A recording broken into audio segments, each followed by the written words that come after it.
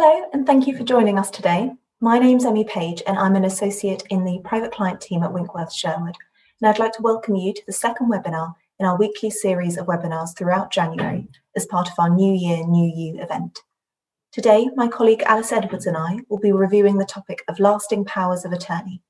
We'll be giving you an overview of what lasting powers of attorney, or LPAs as they are more commonly known, are, how they are put in place and who should be thinking about them, and what the costs and risks involved are. I'll now hand over to Alice, who will start us off with an explanation of the concept of capacity. Thanks very much, Emmy. I'm Alice, and I'm also a solicitor in our private client department working alongside Emmy. I'm going to start off by talking a little bit about the background to LPAs and why they might actually be needed. Essentially, and most commonly, LPAs are there to cover the scenario when somebody lacks mental capacity. So what does that term actually mean? Essentially, mental capacity is the ability to make and communicate specific decisions yourself at the time those decisions need to be made. To have mental capacity, you must understand the decision that you need to make, why you need to make it, and the likely outcome of your decision. Sometimes people will be able to make decisions about some things, but not others. For example, they might be able to decide what to eat for breakfast, but not be able to understand how best to invest their money. Similarly, mental capacity can fluctuate. With lots of conditions, a person's ability to make decisions may change from day to day or even hour to hour.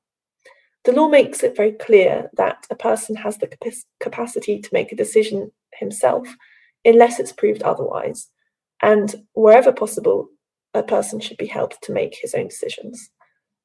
What we're going to be talking about today is the various options that provide for the situation where somebody does lack capacity or is losing capacity. They all essentially provide for someone else to make those decisions for the person who lacks capacity. Before I go into the different options, just a brief word on the public bodies that deal with loss of capacity issues. You might have heard of the Office of the Public Guardian, which is a Ministry of Justice agency that registers LPAs and takes action where there are concerns about an attorney or guardian. There's also the Court of Protection, which is a court that deals with decisions or actions taken under the Mental Capacity Act, including in relation to powers of attorney. The Court of Protection makes decisions on financial welfare matters for people who can't make decisions at the time they need to be made. The Court of Protection can decide whether someone has the mental capacity to make a particular decision for themselves and deal with the appointment of deputies, which I'll touch on in a minute. So the options we're going to be talking about today in most detail is lasting powers of attorney, or LPAs. These have been around since 2007, and as Emmy will explain, they can cover both property and financial affairs and health and welfare. An LPA comes into effect if you lose mental capacity or if you no longer want to make a decision for yourself. Emmy will talk a bit more about the distinction in more detail there. Basically, you can set up an LPA if you want to make sure you're covered if you lose mental capacity in the future. You might also have heard of enduring powers of attorney, which were forerunners to LPAs and were replaced by LPAs in 2007. An EPA only covered decisions about property and financial affairs, and the system was a bit different to LPAs. An EPA could be used as soon as it was signed, and it only needed to be registered once the person giving it started losing mental capacity. It was felt that LPAs could leave donors quite vulnerable to unscrupulous attorneys because of the lack of oversight there. And they were also quite inflexible because there was no ability to appoint a replacement attorney if your attorney died or if they lost mental capacity themselves, which there is with LPAs, as again, Emmy will explain. Hence the move to LPAs in 2007. If somebody made an EPA before 2007, it will still be valid, but it's not now possible to enter into one. Finally, just a brief word on deputyship, which is another route by which decisions might need to be made for someone who lacks mental capacity. It essentially means that you apply to the Court of Protection and are appointed by the court to make decisions on that person's behalf. This may arise where a person has already lost mental capacity and they don't have LPAs in place because, as Emmy will explain, in order to put in place an LPA, you need to have mental capacity. So there might come a time where the person has lost mental capacity and deputyship is now their only option. As with LPAs, there are two types of deputy, property and financial affairs and personal welfare, although the latter is much rarer. Subject to a couple of points that I'll discuss later, it's generally viewed as preferable to put in place LPAs rather than wait to make a deputyship application once capacity has been lost. There are a couple of reasons for this. First of all, the cost. It costs hundreds of pounds just to make the application for deputyship, plus another £500 or so if the case needs a hearing. And there's also an annual supervision fee if you are appointed as a deputy. The whole process can take months to put in place, and this is often at a time when decisions need to be made quite quickly. And lastly, the donor can't choose who is their deputy because they've already lost capacity. So that's obviously a distinction with LPAs where they make that appointment themselves. And Emmy is now going to talk a bit about the practical side of how you put LPAs in place. Thanks, Alice. So now focusing on lasting powers of attorney. As Alice explained, if an individual wants to put in place provision for someone to act on their behalf if they should ever lose mental capacity, they must now put in place lasting powers of attorney. Unlike EPAs, which covered property and financial affairs only, there are two types of LPAs. One, covering property and financial affairs. This can include decisions such as managing your bank accounts, paying bills, dealing with and collecting your pensions and investments, and selling property. And the other, covering health and welfare.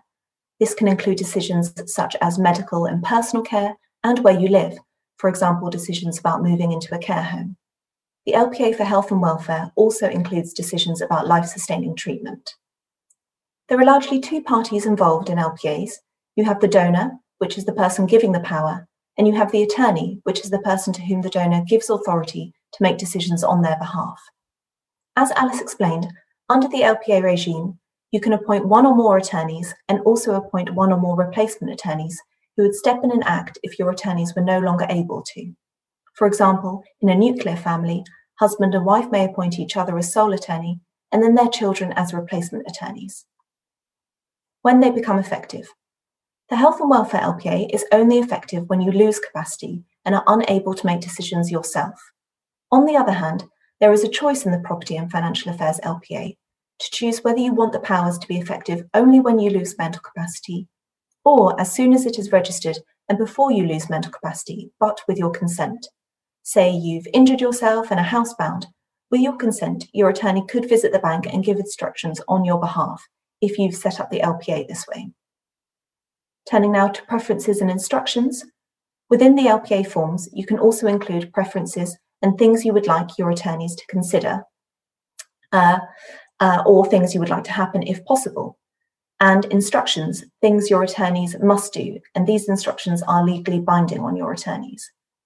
Although preferences and instructions allow the donor to control how their attorneys would act on their behalf and can provide helpful guidance to the attorneys, being too prescriptive and controlling, especially in respect of the instructions, can box in your attorneys and not allow them to act effectively.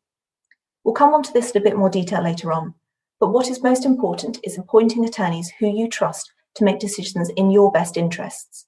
No one can predict the future and what your needs may be.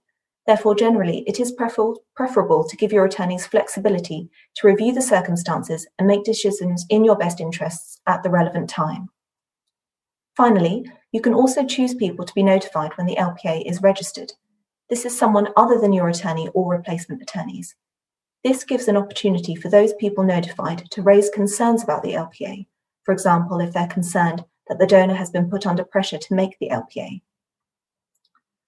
Turning now to the forms themselves. They are relatively straightforward, but quite long, and the strict signing process can be a bit cumbersome.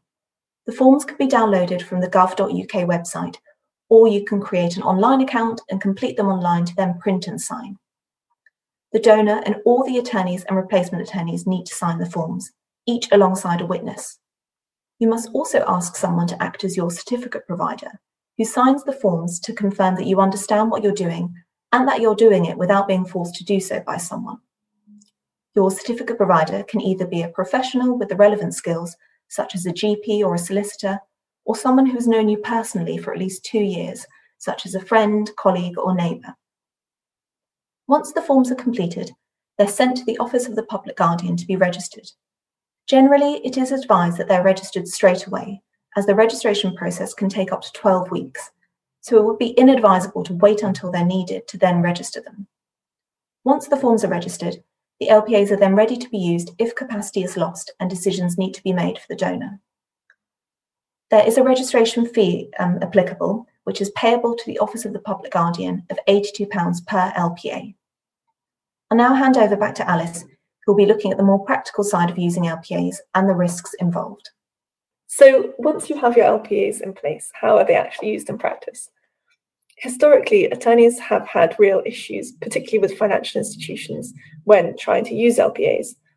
Bank staff, for example, would ask for extra documents from the Court of Protection or ask the donor to visit the branch in person, which is obviously often not practical at all. Even if the financial institution accepts the LPA for some things, they would often not do so for others. So, for example, it has been found very difficult to use them for internet banking.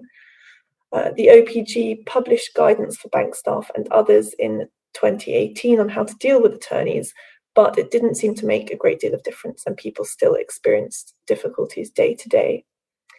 So the OPG, the Office of the Public Guardian, have recently launched a new service called Use a Lasting Power of Attorney, which lets donors and attorneys give organisations direct access to view an online summary of the LPA. Essentially, attorneys or donors create an account online and there's an access code attached to that account. The attorney and donor can then give the access code to organisations such as banks to view an online summary of the LPA. The bank can then log in and authenticate the LPA so they also know it's genuine. Overall, this seems to have reduced the timeline from about 2 weeks when LPAs need to be posted and processed in hard copy to a couple of days with the new online service, but time will tell whether it really makes a difference. The new service is currently only open for LPAs registered from July 2020, but the OPG are looking at rolling out the service to use for earlier LPAs on a case-by-case basis. Of course, like anything involving money and trust, there are risks inherent in LPAs. As Emmy has explained, LPAs are entered into by a set of forms, and although there are safeguards in place, such as the need for a certificate provider and the option to notify other people, the fact that the documents can be created without professional advice does leave people at risk of coercion or giving away too much power without understanding the implications.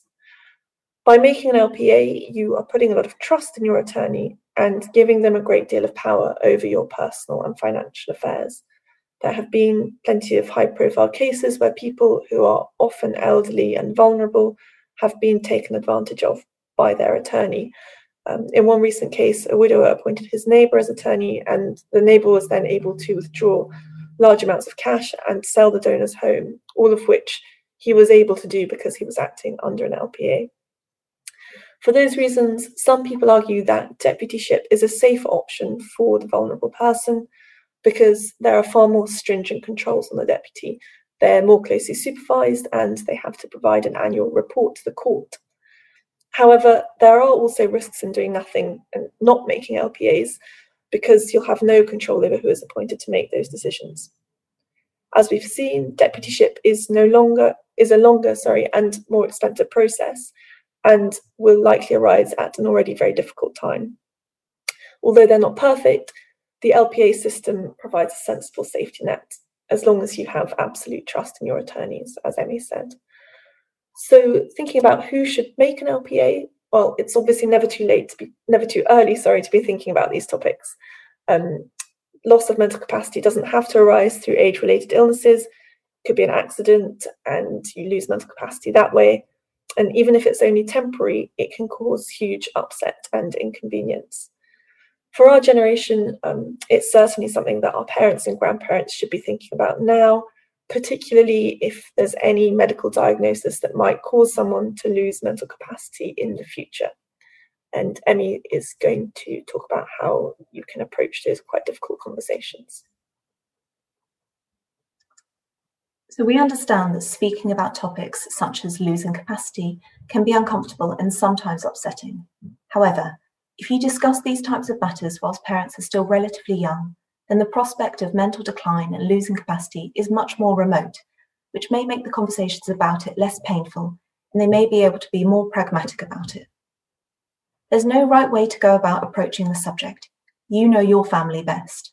Some may feel it's better to discuss the subject with siblings and then approach parents together, or go to parents directly. If you're worried about causing a row and/or there are tricky dynamics in your family, it may be even more important that your parents put LPAs in place and can make that decision themselves. If you're faced with deputyship applications where everyone is not on the same page, it can be difficult for relationships to recover from such litigation. You can always speak with your parents and relatives about LPAs and then let them do their own research and perhaps speak with a solicitor to allow them to get some independent advice. It's better to embrace the subject sooner rather than later. As Alice explained, once capacity is lost, you cannot put LPAs in place, and the conversations, forms and costs that once looked like a bit of a headache pale into insignificance once faced with the prospect of applying to be a court-appointed deputy. Nobody knows what is ahead of them, and to have an LPA in place can be looked at as a type of insurance policy, but with the crucial caveat, as we have mentioned throughout, that the donor of the power must have complete trust and confidence in his or her attorneys.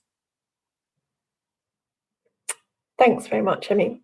Hopefully this has been a useful introduction to the topic, but if you want to ask any questions or discuss any of these topics, please do not hesitate to contact us. Our details are there on the screen. Finally, please do make sure to join us at the same time next week when my colleagues Dan and Ola will be talking about the world of work.